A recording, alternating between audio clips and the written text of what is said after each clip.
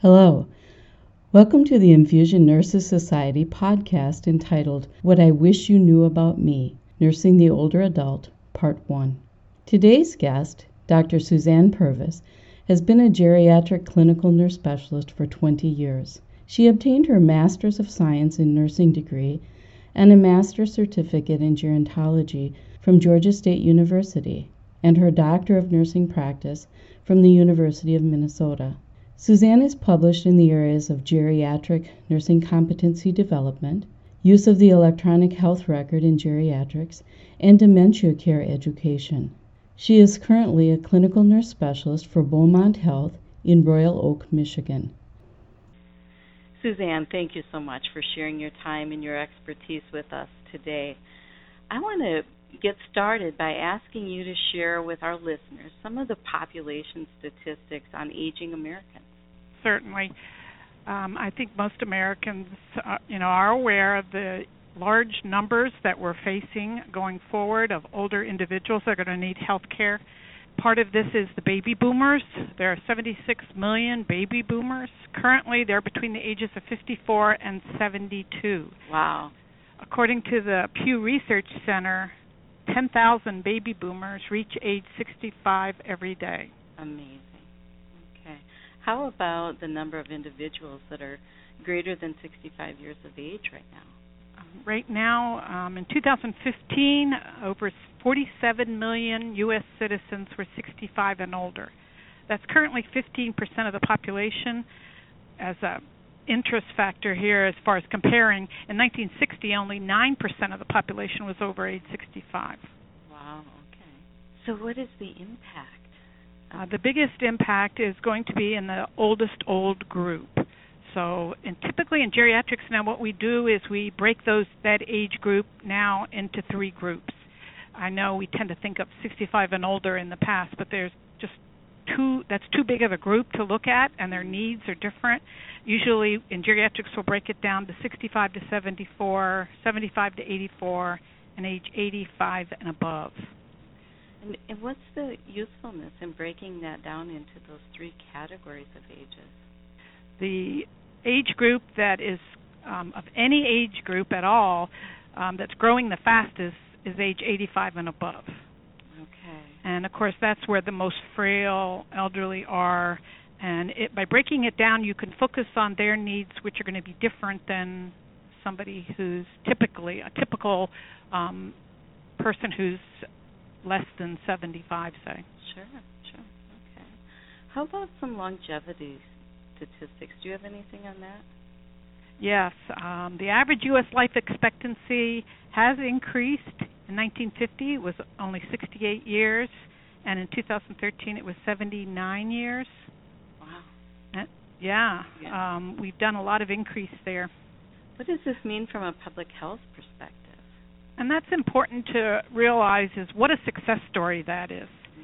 I think we have to be careful about some of the headlines in the news. I have a little mixed feeling sometimes when I see these headlines and it says silver tsunami.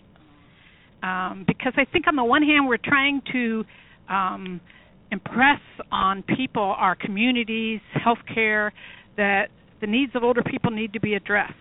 And we want to get their attention. But a tsunami is a negative thing.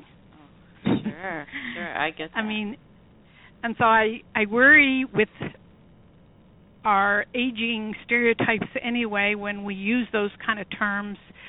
It is a health success story that so many people are now going to be older. I tell younger people that, think about it, a third of your lifetime is going to be over the age of 65, most likely. Wow, okay. So there used to be a gap between genders in how long people lived. Does that still exist?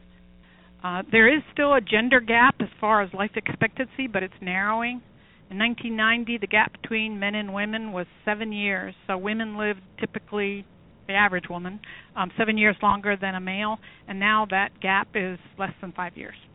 Okay. How does our longevity statistics in the United States rank compared to other countries? And here's where you have to be careful when you're looking at numbers. So we have more people living longer as we've treated things like heart disease and stroke and cancer.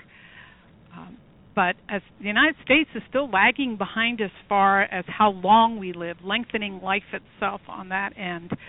Out of 34 countries, we're only number 27. Wow, okay, good to know.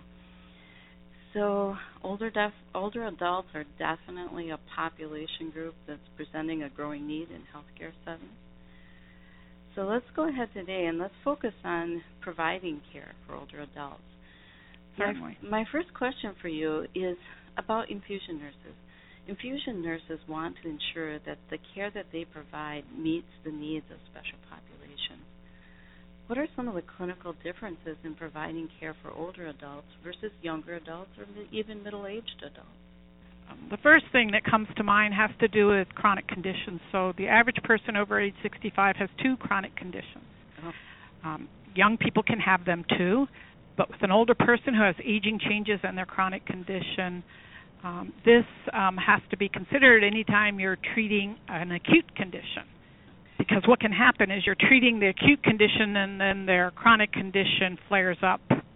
And that happens in hospitals.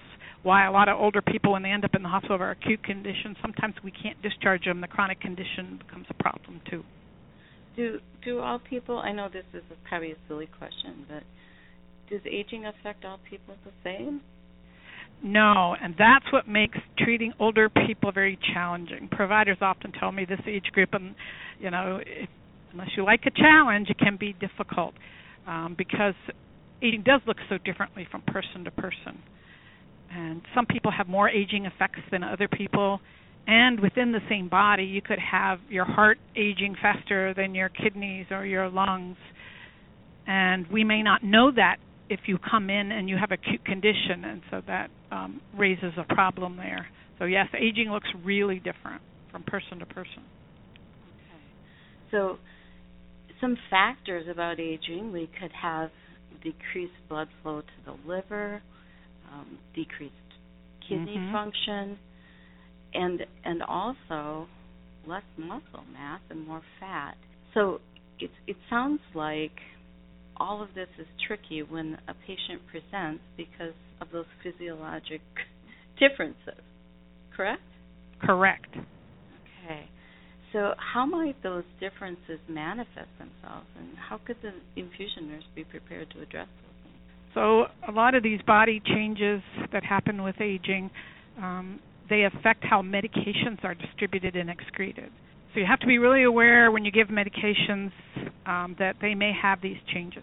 For example, if they have decreased liver function and you're treating an infection with an antimicrobial that has to be excreted through the liver, it can cause a toxic reaction in that liver if they have those aging changes in the liver. Also with kidney function, about 70% of older people have decreased kidney function. So if the medication's eliminated through the kidneys, that taking that medication can cause them to have an acute kidney injury. Other things like the less body water. This is a particularly important thing. When I talk to nurses, I always say, if you don't remember everything I say, remember this.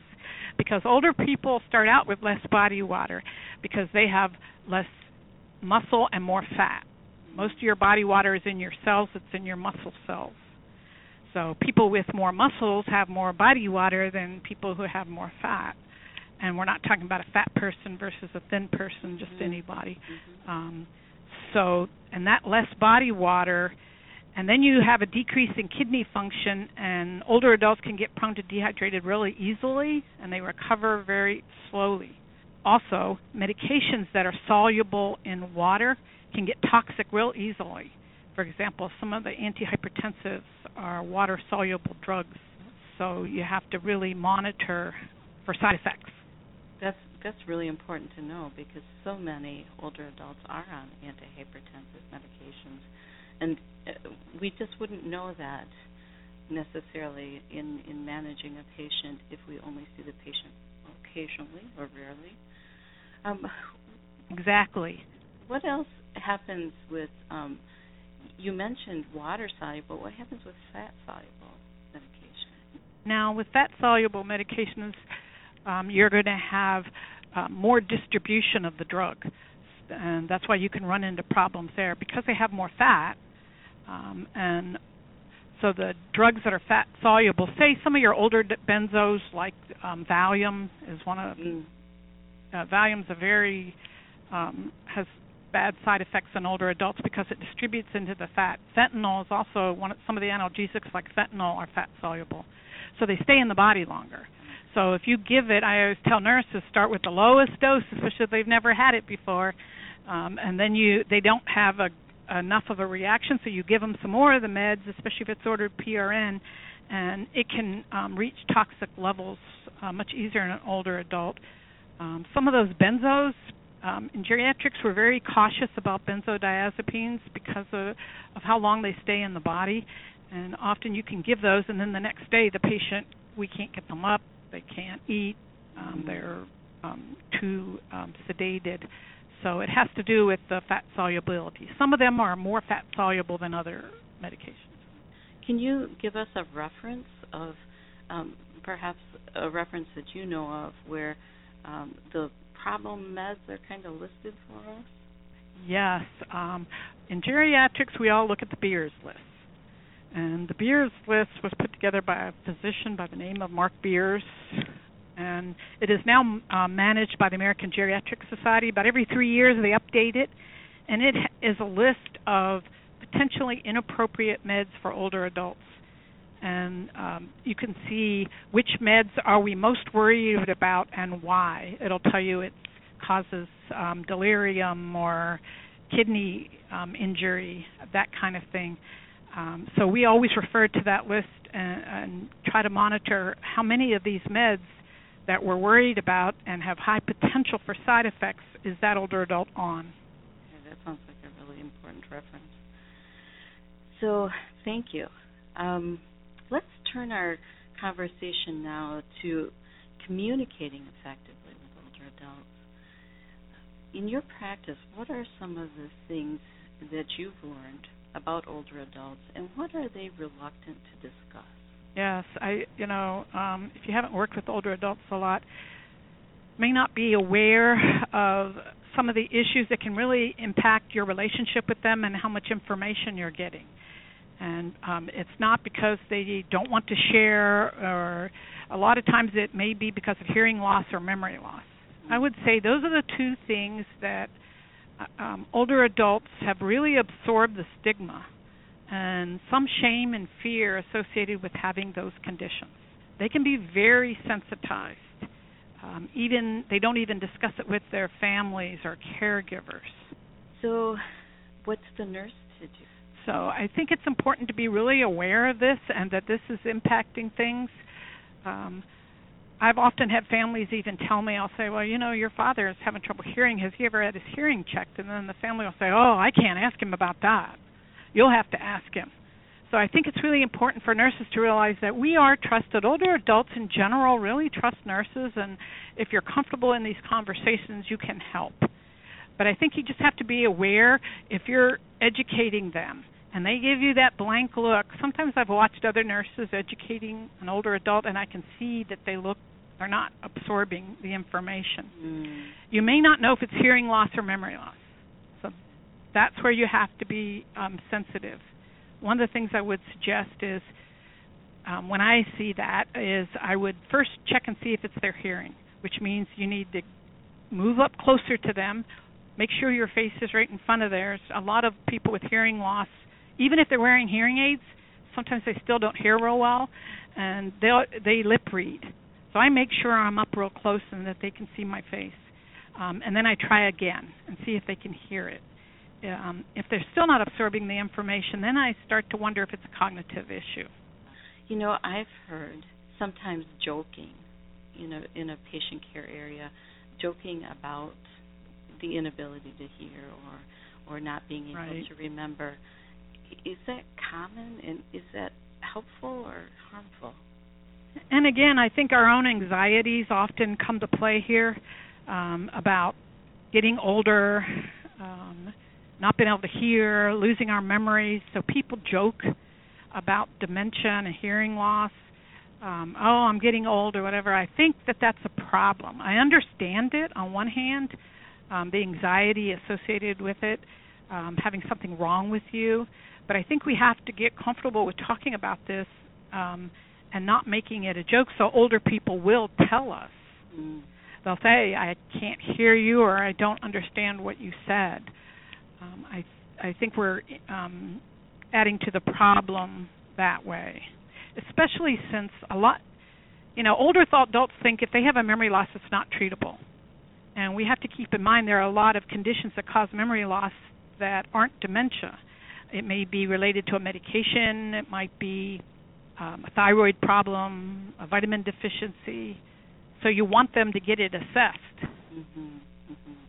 So there really is the need for the older adult to open up to their provider or to their nurse about problems that they're having with hearing or memory loss. Yes. That's probably the biggest thing I hear from people when they find out I'm in geriatrics. Older adults will say, can I talk to you? And usually they're worried about that. Either they can't hear or the memory loss has a lot of stigma.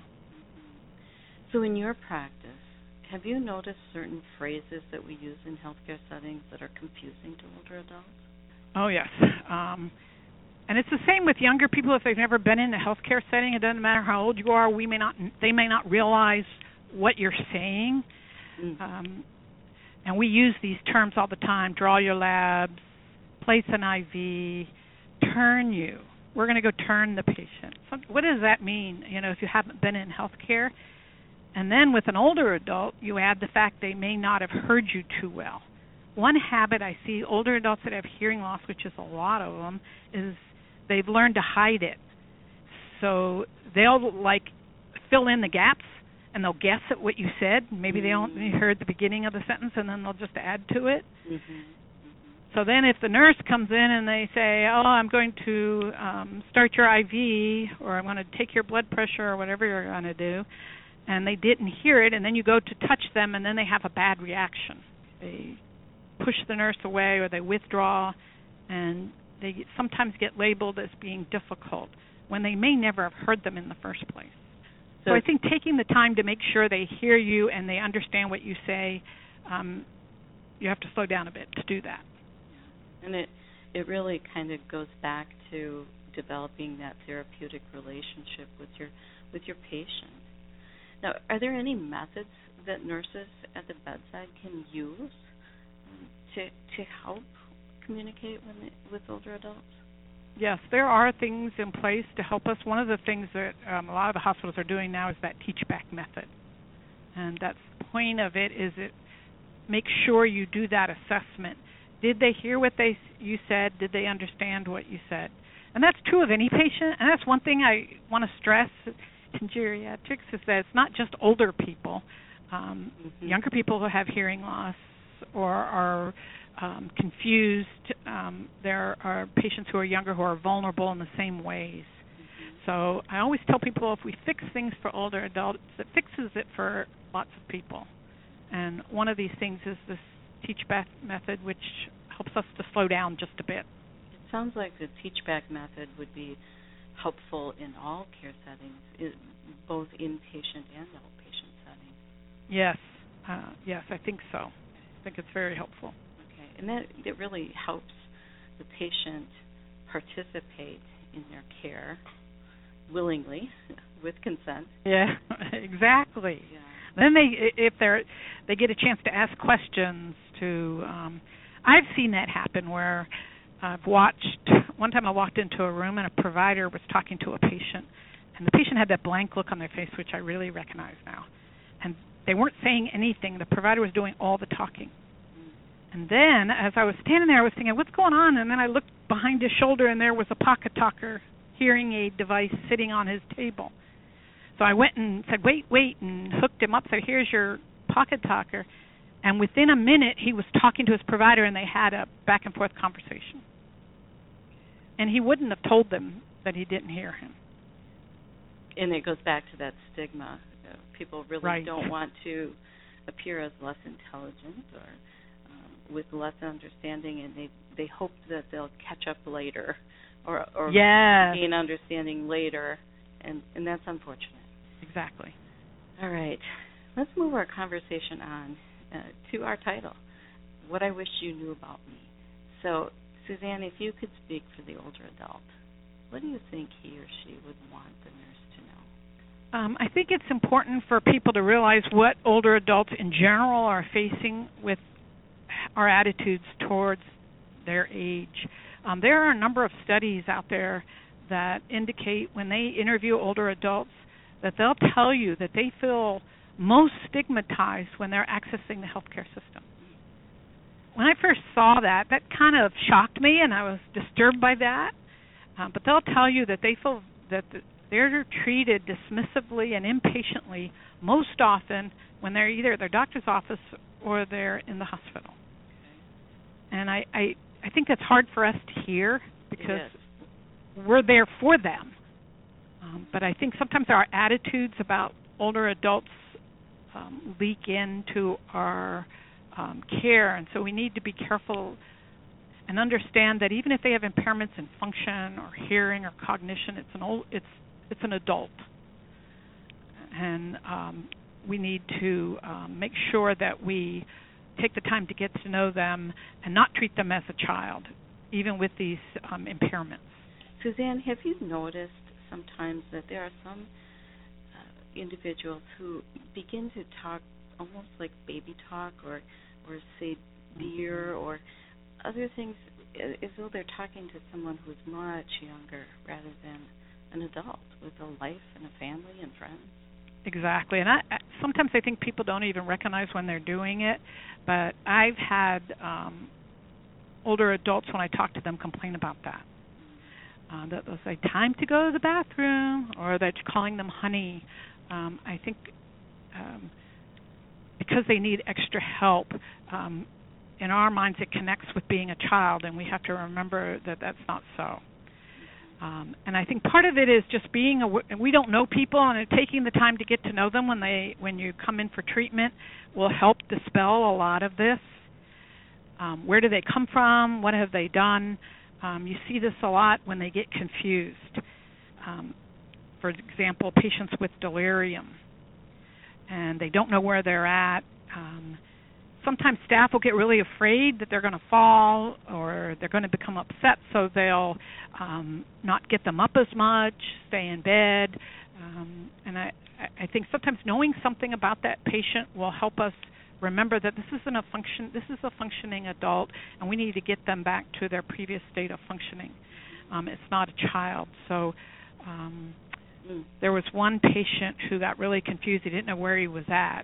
And because he stayed in bed, and everybody was afraid he was going to fall or leave the unit, and so they kept him in bed. And then when we were able to find out from the family that the day before he came in, he had played golf and had hit a hole-in-one. Oh, wow. So that was really impactful.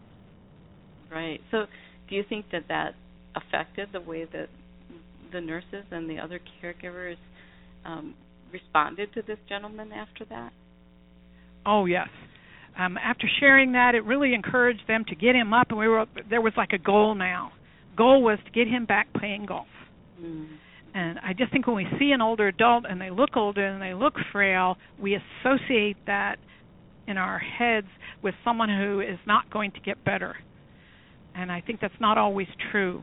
So I think it's really important to have that piece of information. It's true for any patient, though. Yeah. I don't think it's any different. I agree. That gentleman with the hole-in-one, he is a great example.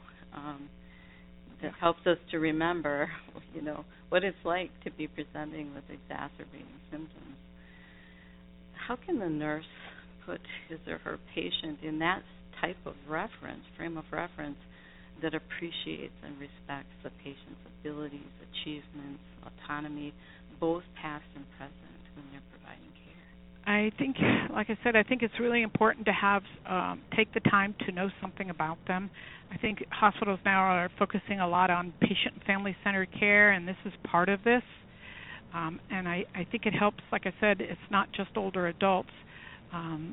any vulnerable patient who has trouble communicating. If the patient can't communicate, so you have to take the extra step to talk to the family or the caregiver or call the facility where they're at, and help to set goals and expectations that are realistic for that patient, and not assume what they can or cannot do. So I think setting the tone at the very beginning, as soon as you see them, I think we all get really busy, and then we lose those moments when we could have found something out that would have impacted their care. So, in your experience, do nurses necessarily just really keep up with the advances in geriatric information or in the geriatric setting in the field of geriatrics? I worry a lot about this. We try really hard to keep the staff up to date on geriatrics in all the hospitals I've worked at, but it's always a challenge because there isn't a geriatric department in most hospitals. There are people there who feel passionate about it, and we've kept up with it and learned, but there isn't a place for it to sit. So, and we all sometimes work in different departments. So I think it's a real challenge to healthcare in general, and it's odd to me that there's huge numbers of older adults coming, yet we haven't developed the departments and facilities to make sure that the hospital and nurses and providers know all the advances in geriatrics.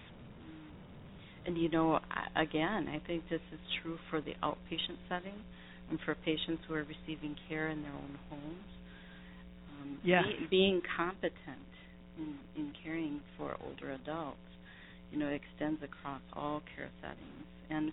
And we will find, in the years ahead, I'm sure, that there will be more and more care in the ambulatory setting, in addition to the care that we expect in the hospitalized setting as well.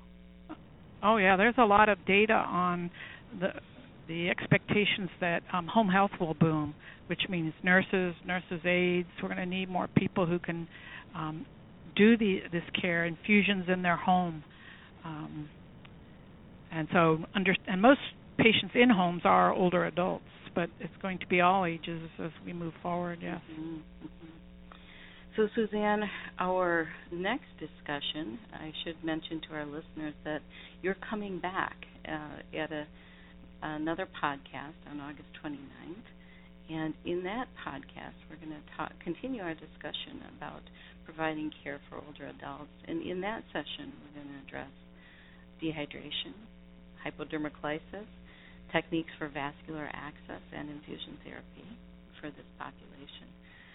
We are so thankful that you were here with us today for this INS podcast. You've really given us a lot to consider, and we do appreciate your clinical experience and expertise in the field of geriatric nursing. Thank you. Yes. I would also remind our listeners that the INS offers a great reference entitled Policies and Procedures for Infusion Therapy of the Older Adult. This is the third edition, which correlates with the INS Therapy Standards of Practice, which was published in 2016.